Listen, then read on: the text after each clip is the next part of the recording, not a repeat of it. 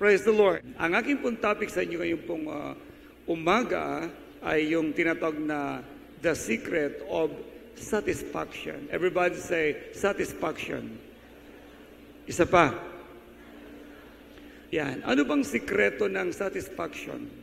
Open your Bible please. Dito sa Psalm 23. Psalm 23 verse 1 and 2. Sabi ganito, The Lord is my shepherd, I shall not want.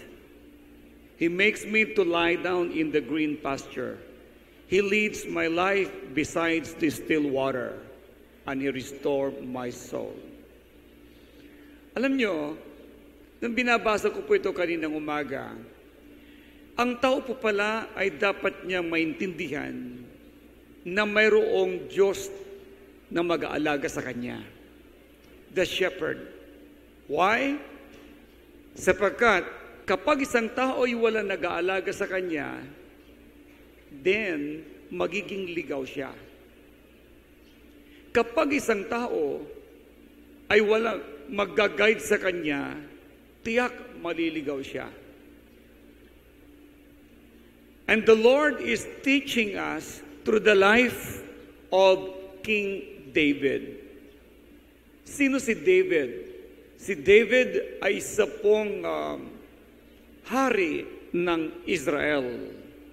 At before siya naging hari, siya ay isang binatilyo na bunsong anak ni Jesse na tagapag-alaga ng tupa.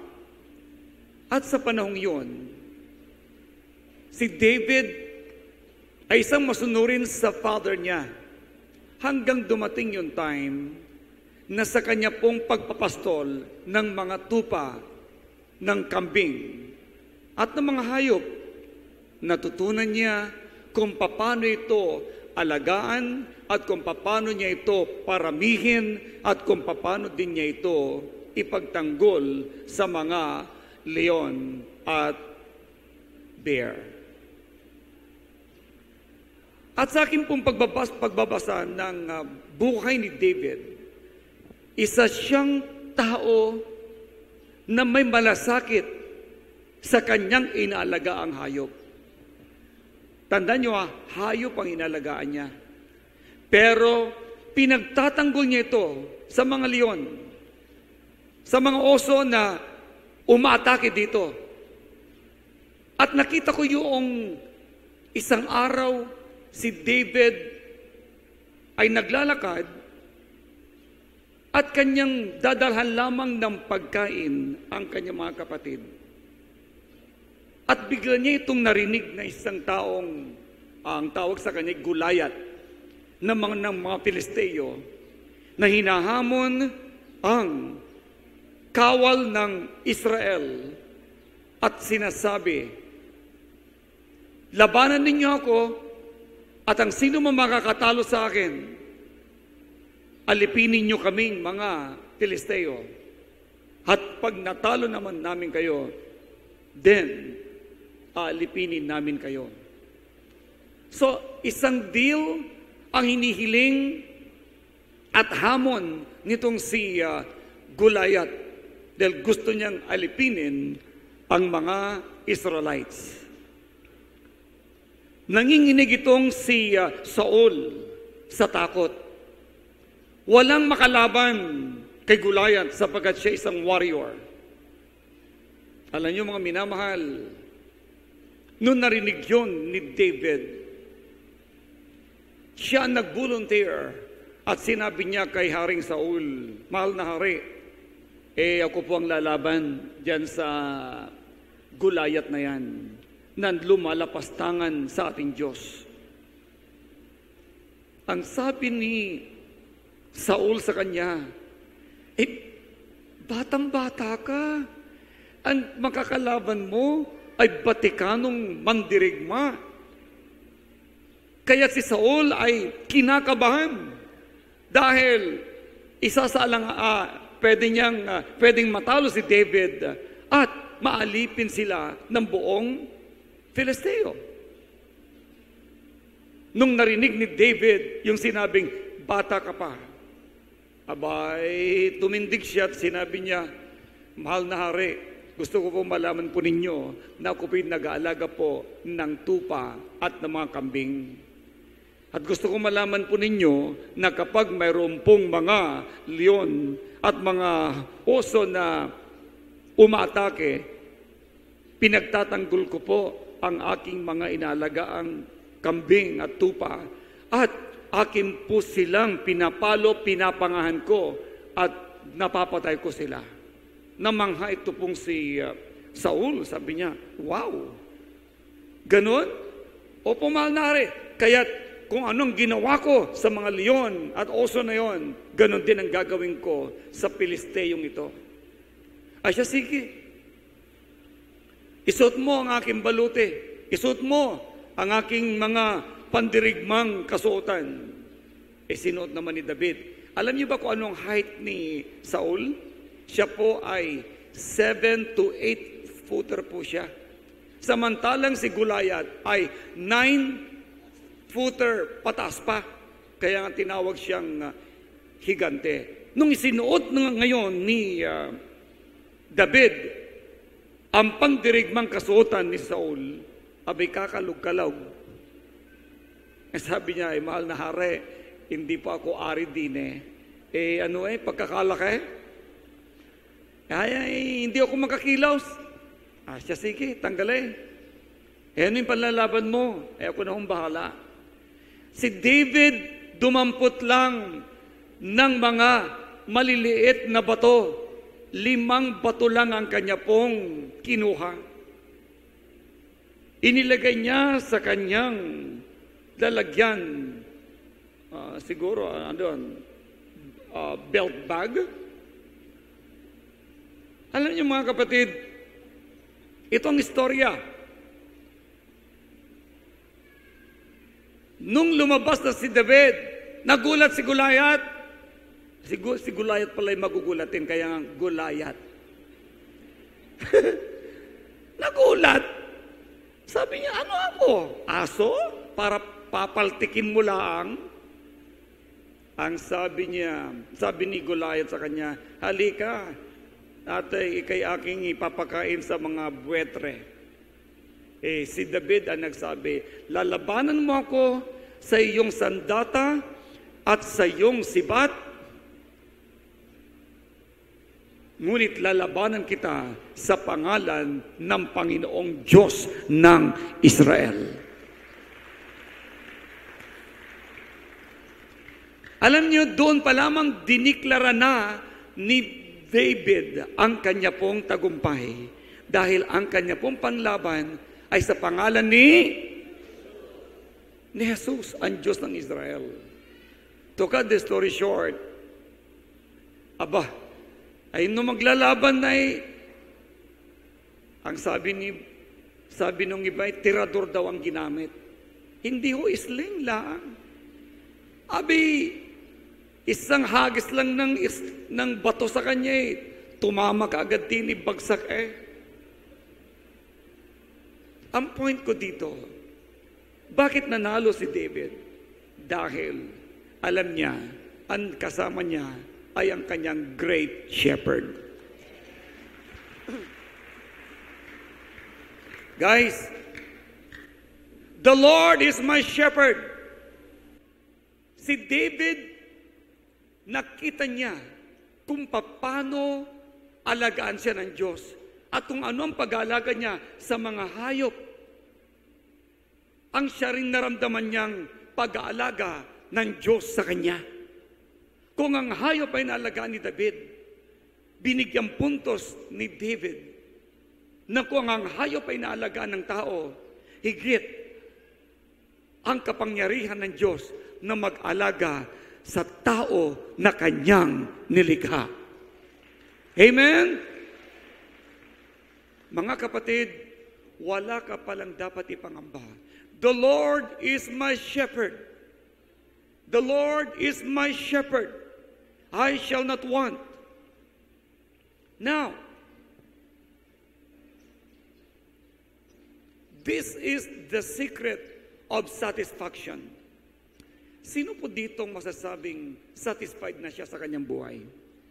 What I have in God is greater than what I don't have in life. Masasabi ng isang tao na ang Diyos ang kanyang pastor, sasabihin niya, kung ano ang mayroon ako sa Diyos, ay higit pa sa mga wala ko sa buhay. I repeat in English, what I have in God is greater than what I don't have in life. Ang pinopoint dito ay, yung magkaroon ka lang ng Diyos, higit na yan kaysa anumang mayroon ka sa mundong ito. O kung ano man ang mayroon ka ngayon, higit pa rin ng Diyos. At kung may Diyos ka, maski wala ka sa anumang mga bagay sa mundong ito, ikaw pa rin ay mapagtagumpay.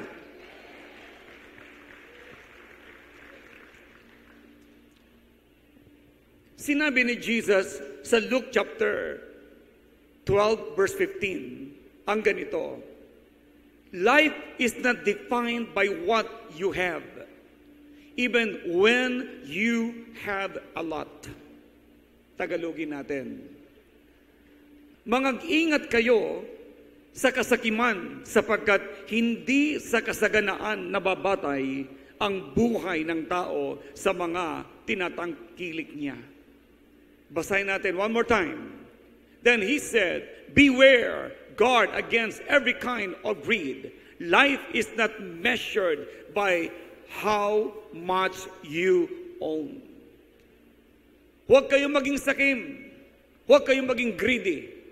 Sapagkat ang buhay ay hindi po nababatay sa anumang mayroon ka ngayon.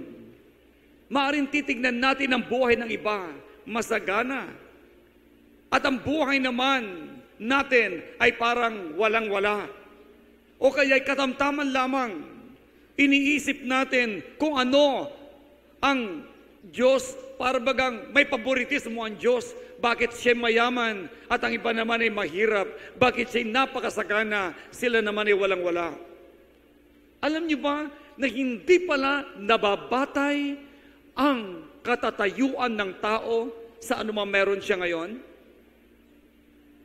Kaya sabi niya, mag-ingat kayo sa mga kasakiman sapagkat hindi sa kasaganaan nababatay ang buhay ng tao sa mga tinatangkilik niya. I remember this rich man. One time na i-preach ko po ito sa inyo doon sa verse 16 to 21 ng chapter 12. Ito po yung buhay ng isang mayaman. Nang sabi niya, hey, ang dami ko nang inaani. Ang dami kong pera, ang dami kong ina-harvest yearly. Gigibain ko ang aking kamalig na ito at magtatayo ko ng mas malaki. At pagkatapos noon, iipunin ko ang lahat ng anin ko. At kapag sobra na, ako'y kaintulog na lamang at magpapakasaya na lang ako. Ang sabi ng Diyos, hangal ka. Hangal ka. Hindi mo ba alam na mamayang gabi, babawian ka na ng buhay?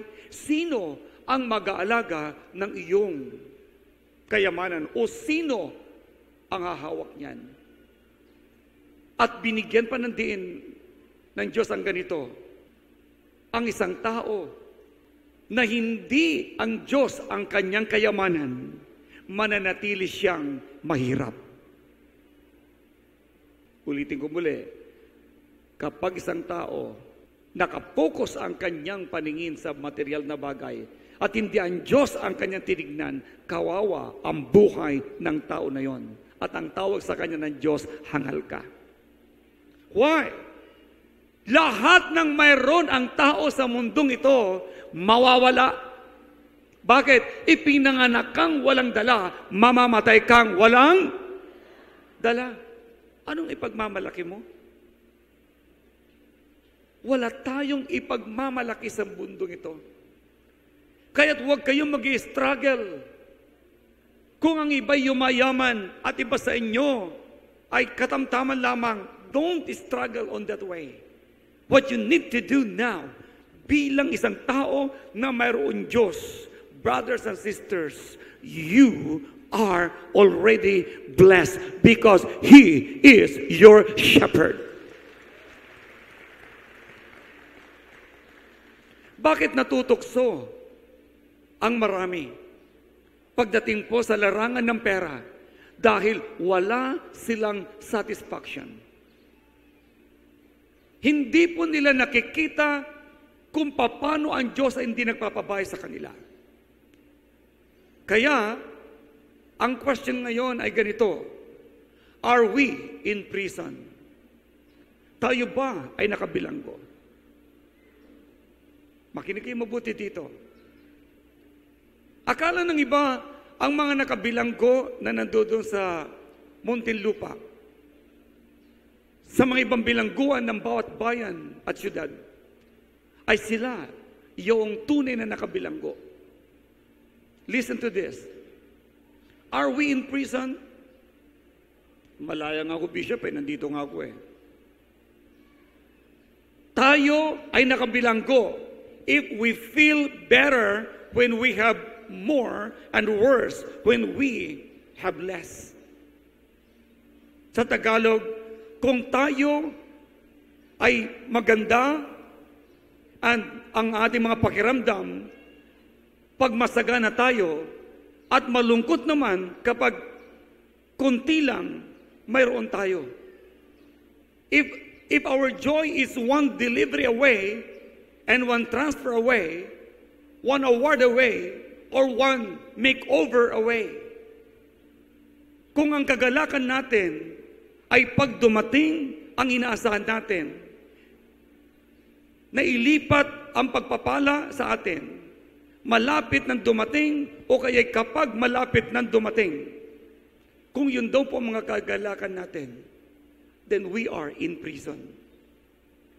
If our happiness comes from something we deposit, drive, drink, or digest. Ulitin ko naman, kung ang kagalakan ay mula sa mga naimpok at pinagpaguran natin, sa mga kinakain natin at iniinom, then tayo ay nakabilanggo. Why? Nakatingin ka laki sa paligid at kung yun lang ang kagalakan mo, then pag hindi pala dumating yun, magiging malungkutin ka. Ang ibig sabihin nun, nakabilanggo ka sa mga material na bagay na kapag nawala, manghihina ka na. Ang ibig kong sabihin ngayon, huwag mong i-focus ang iyong mata sa mga bagay na makakamtan mong material. Tingnan mo muna ang shepherd mo na nangako, you shall not want. Hindi kita iiwanan ni pababayaan man. Kapag yun ang puso't isipan natin, tayo magiging malaya po tayo. Hindi tayo nakabilanggo sa mga bagay na inaasahan natin o inaasam natin at inaasahan natin. Tanungin nyo ngayon yung mga sarili, talaga bang satisfied ka? Hindi ba lagi kang nagnanasa ng mga bagay na mayroon ng iba? Hindi ba dumating yung time, ninanasa mo ang pag-aari ng iba? Hindi ka ba umiiyak, kinukulit ang iyong magulang?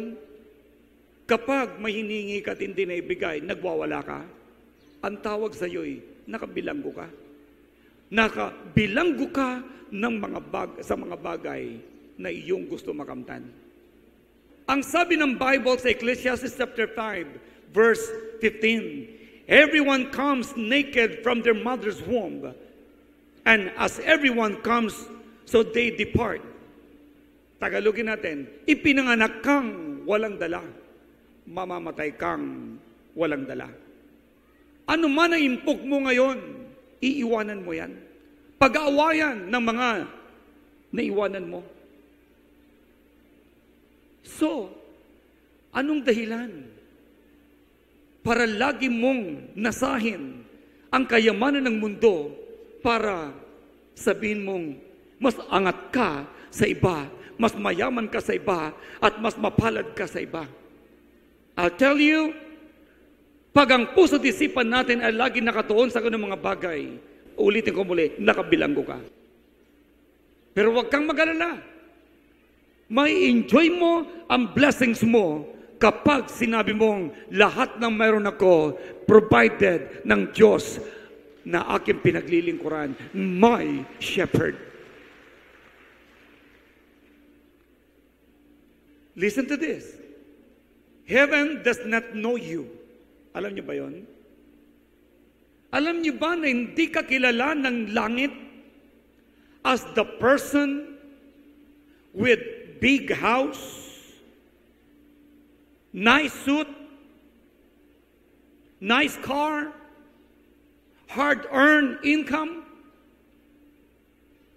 Alam mo ba na hindi ka kilala ng langit sa sinasabi mo na marami ka at titignan ka ng Diyos at hahangaan ka ng Diyos na sabihin, wow, ang yaman niya, oh. Wow, ang laki ng bahay niya, oh. Wow, bagong sasakyan niya, oh. Wow, ang ganda niya, ang ganda ng suot niya, oh. Alam mo ba na hindi tinitignan ng Diyos ang mayroon ka? Why? Lahat ng mayroon ka galing sa Kanya. Hindi titignan ng Diyos at hindi ka papalakpakan ng Diyos kung ano ang mayroon kang panlabas. No way. Dahil sinabi ng Diyos, langit at ng lupa ay akin. Akong gumawa niyan. Kaya lahat ng kasuotan mo, akin yan. Lahat ng ginto mo, akin yan. Lahat ng mayroon ka, akin yan.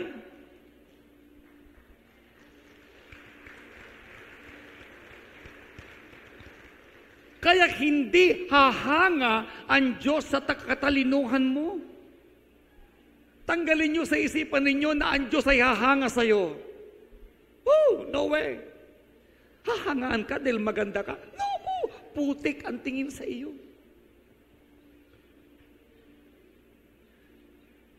It's time for us to become mature this day. Bilang mga tao nilikha ng Diyos sa mundong ito, mag-matured na tayo. Huwag kayong magmamalaki dahil hindi ka hahangaan ng Diyos na mayroon ka. Ano man ang naging bunga ng kasipagan mo, hindi ka hahangaan ng Diyos dyan. Ano man ang talino mo, hindi ka hahangaan ng Diyos dahil sa ikay nag-aral. No way! Lahat ng mayroon tayo galing sa Kanya. Kaya hindi na-attract ang Diyos sa mayroon ka.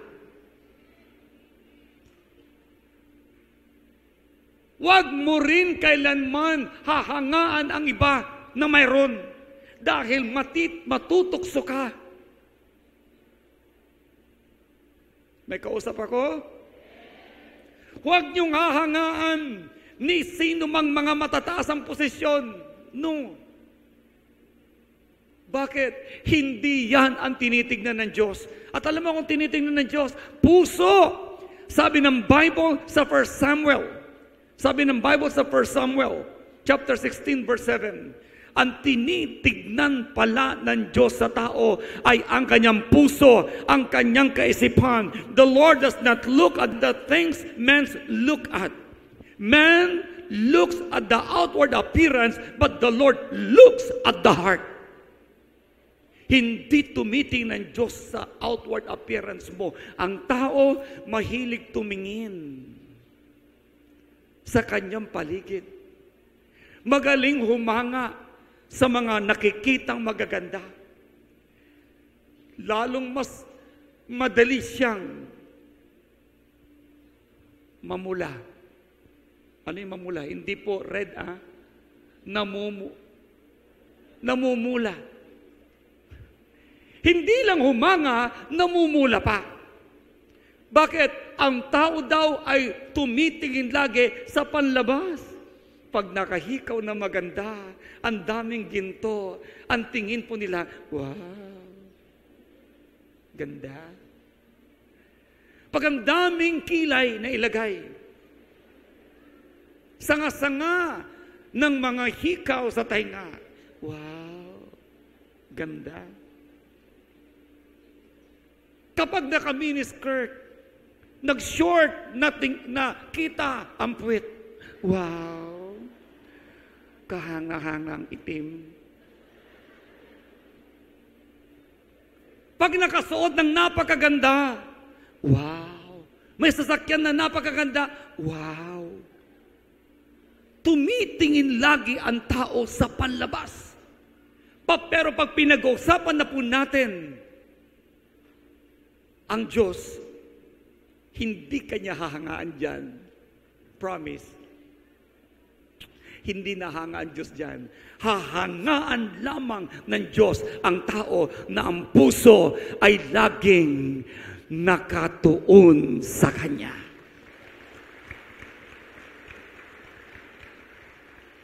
Kaya nung si Jesus ay nandito sa lupa, hinangaan siya ng ating amang sumasalangit. Ang sabi sa Kanya, yan ang aking anak na lubos kong kinalulugdan. Pag masunurin ang tao sa Diyos, yan ang aking anak na lubos kong. Nung si David ngayon ay nakita ng Diyos, sabi niya kay Samuel, pumunta ka doon kay Jesse. I-anoint mo, pahiram mo ng langis ang isa sa kanyang anak. Pumunta si Samuel, dala-dala ang langis. Jesse, sabi ng Diyos, i-anoint ko ang anak mo. Nasaan ang mga anak mo? Inihilera ni Jesse ang kanyang mga anak. Si Eliab, napakagandang lalaki, matipuno, macho. Nung nakita ni Samuel, sabi niya, wow, ito na siguro ang hari. Nung lalapitan na niya, sabi ng Lord, hindi yan ang pinili ko. Huwag kang tumingin sa panlabas. Ang tinitingnan ko ay ang panloob. Oba, sabi, atras si Samuel. Sino?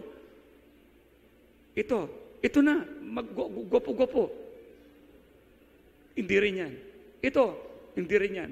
Sabi niya, Jesse, meron ka pa bang anak? Meron pa po, nagpapastol lang ho. Tawagin mo. Yun ang pinakabunso, nag-aalaga ng tubig. Tawagin mo. Walang magawa si Jesse, kundi sumunod sa propeta. Tinawag si David. Nako, hindi na pinanligo. Nung nakita, katamtaman lang ang height. Moreno. Hindi morena, moreno. Medyo brown.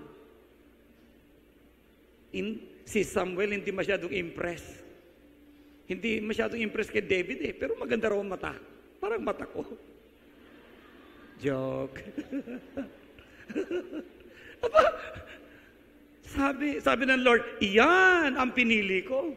Aba, pinahira ng langis. Kaya pala, siyang pinili ng Diyos, si David habang nagpapastol, kinakantahan na niya ang Diyos. Kaya tingnan ninyo ang Book of Psalm, lahat ay awit ni David. Halos. Why? Because David always after God's own heart. Ang gusto lagi ni David, mapapurihan niya ang Diyos. Ang gusto lagi ni David, maluwalhati niya ang Diyos. Ordinaryo siyang pastol, pero nagpapastol ng mga kambing at tupa, inaawitan ang Diyos. He's always pleasing God.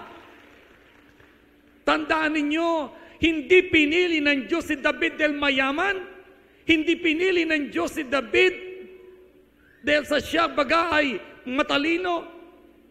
Pinili ng Diyos si David because God saw his heart full of humility, full of love, full of compassion. Maski hayop ang inalagaan niya, pinagtatanggol niya ang kanyang mga alagang tupa.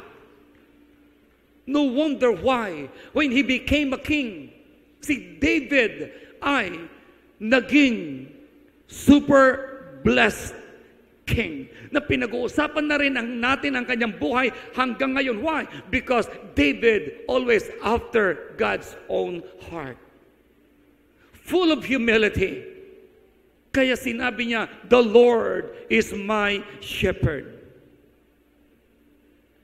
What is the one thing separating you from joy? Ano ang isang bagay na nagpapahiwalay po sa atin at nagpapalayo sa atin sa Diyos? Yan ang tanong. Anong isang bagay na makapagpapalayo o makapag-alis ng inyong kagalakan? Bishop, nung nalungkot ako ng gusto, nung hindi ako sinugot, nung nililigawan ko. Nung nawala po yung yung ano ko po, yung nawala yung aking pong alahas. Lungkot na lungkot po ako. Nung na-demote po ako sa trabaho ko, lungkot ko. Nung nawala po yung yung aking pong parlor, yung nag-aayos ng ilong ko, wala na. How do you feel in this question? Paano ninyo sasagutan ang mga tanong na ito? Sige nga, tatanungin ko kayo ba?